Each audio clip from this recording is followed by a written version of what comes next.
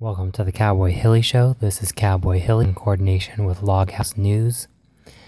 Today is going to be a little bit different. I want to focus on the grand scheme of things instead of the day-to-day articles, as well as, get away from the Trump, get away from the Hillary Clinton, and really take a look at some things that coordinate with one another of some of the problems we're currently having. And specifically what I'll be going in and talking about is has to do with my article, which is now on politified.com. That is politified.com. It's titled "The United States International Involvement in Narcotics." And this is, the article's doing really well, and I've probed it on social media to see the kind of response I'd get back to it. And the kind of, I'm getting that we're actually ready to talk about this. And, I know that, people such as Gary Webb and Rick Ross have come out and really talked about this, our government's involvement in shipping in narcotics and growing them and protecting them. And what's really important about it and that we should get at is that this is how our United States' government actually funds political opposition, such as the Contras in Nicaragua, and to some great extent the Taliban in Afghanistan, ISIS, even though it's being funded by oil. It'll be along the same lines, but within the same topic, and as well as the south of the border, Mexico, and the drug cartels. And this will actually be a series. This is part 1. It'll be in its own playlist on Loghouse News on YouTube. And I don't have a lot of time, so I'm going to go directly into this. There's a lot to cover, and I'll be specific about this, more so than my other articles. Well, what we first have to get into before we talk about the United States funding the Contras is back in the 1980s, the Reagan administration was experiencing some hostage crises, and as well as the Iraq and the Iran war. And what was so significant about it is that Iraq was going after some of the oil fields in Iran's provinces, and Israel at the time actually supported Iran because they were getting a lot of their oil from them. And since we ended up sending an ambassador, essentially is what I'm going to call it, to go and meet with Saddam, and we gave him weapons and support, even though the Israelis wanted us to support Iran with them. And at the time, we actually had a ban on selling Iran weapons, which was difficult because Iran actually, their weapon system consisted of United States-based intelligence. So Israel actually had to reverse engineer our weapons that Iran had to supply them with new ammunition and parts. And so eventually, as this war went on, Reagan got into the middle of it, and he, against the wishes of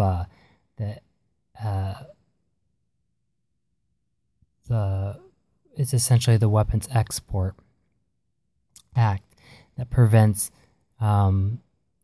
the executive branch giving weapons to a third party outside of the United States, weapons without congressional authority. So it is important to note that Reagan actually ended up, to the great extent, stealing weapons and shipping them through a third party that was someone of Israeli nationality. and sending them to Iran. And Iran paid for them, and Reagan, the administration, set up a Swiss bank account for that money that they got from selling those weapons. And from that money, now this is kind of where it starts getting a little bit hairy, is the Contras in Nicaragua were the right wing that were actually a little bit more radical than the left wing, which was the Sandinistas. And they were actually more likely to be controlled by the Reagan administration as well as the United States, which is why we backed them. The CIA helped transfer the money to the Contras, and with that, the Contras were able to get their drug operations running, as well as weapons to fight the Sandinistas, even though the Sandinistas were the ones who were in power. That's one of the important things to note. And at the time, the Reagan administration couldn't actually openly support the Contras because of the Boland Amendment, in which it prevented the Reagan administration from funding right-wing groups in Central America.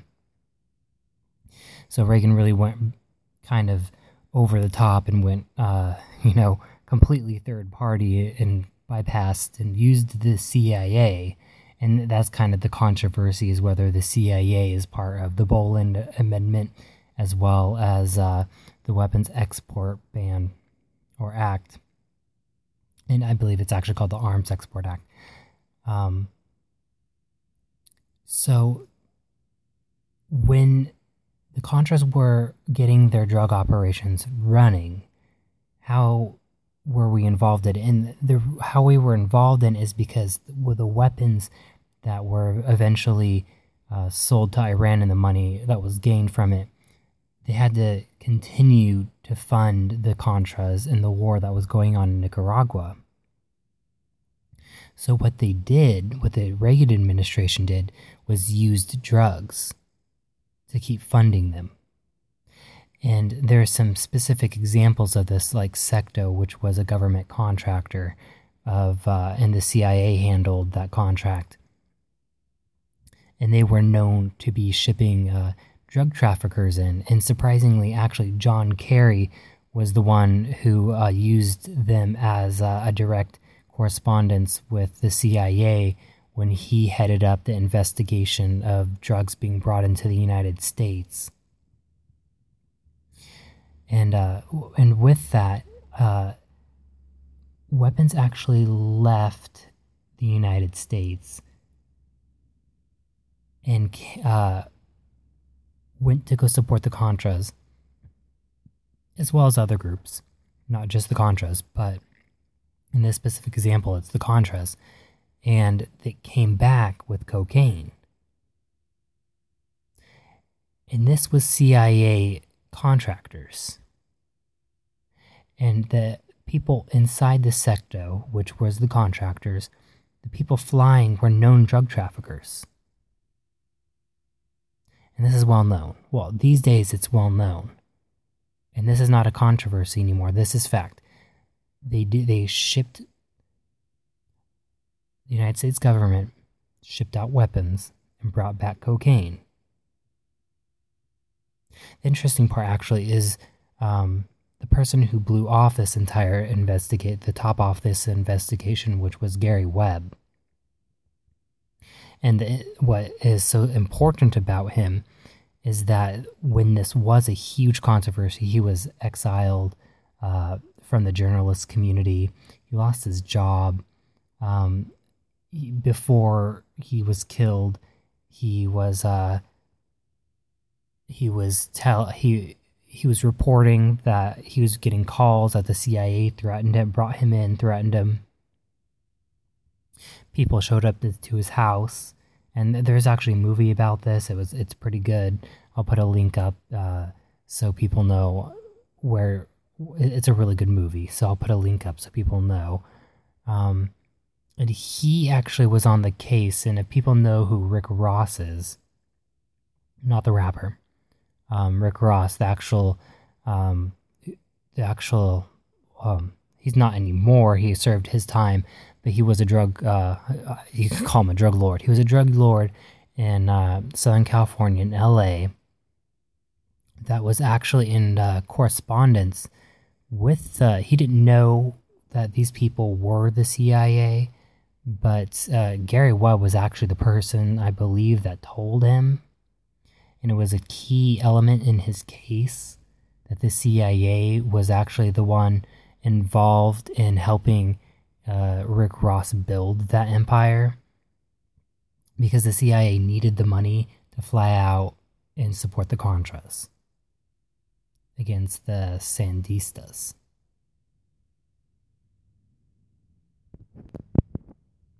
And this is not conspiracy. The Reagan administration actually released like a 3-page memo of saying that it was actually important that the Contras actually needed the money in order to carry out the war. They needed to sell drugs in order to make that money. That's not word for word, but it is along the lines of what was in that memo. Again, this is actually just part 1. I am going to make part 2 when I can. The article I have is on politified.com. Goes pretty much down the list of countries that the United States has been involved in shipping drugs and in the narcotics scene. This is actually going to be the end of part 1. I'm going to create a different account. I almost have like 200 subscribers in almost a week. So this channel, the voice for this channel seems like it's needed. So I will continue doing it. And I'm going to create another Cowboy Hilly account. I'm going to link it. I'm not going to promote it, except for maybe in my podcasts. But that's pretty much it. I am with Loghouse News. And that'll go in just some brief facts and other fun stuff that I actually enjoy doing. I enjoy doing this audio cast, but there's other simple stuff that I can push out a little bit faster than I can these. With this is the end of part 1. Part 2 will be up as soon as I can. I want to encourage people like this audio cast to subscribe. It helps grow the community and share. This is information I believe that we all need to be talking about and getting accustomed to, so we can go on to bigger problems. Because this really is the least of our problems, but it all relates to one another. Again, this is Cowboy Hilly. This is the end of this audio cast. I hope you all stay free out there, because I will not go silently into the night. And this is the end of this transmission.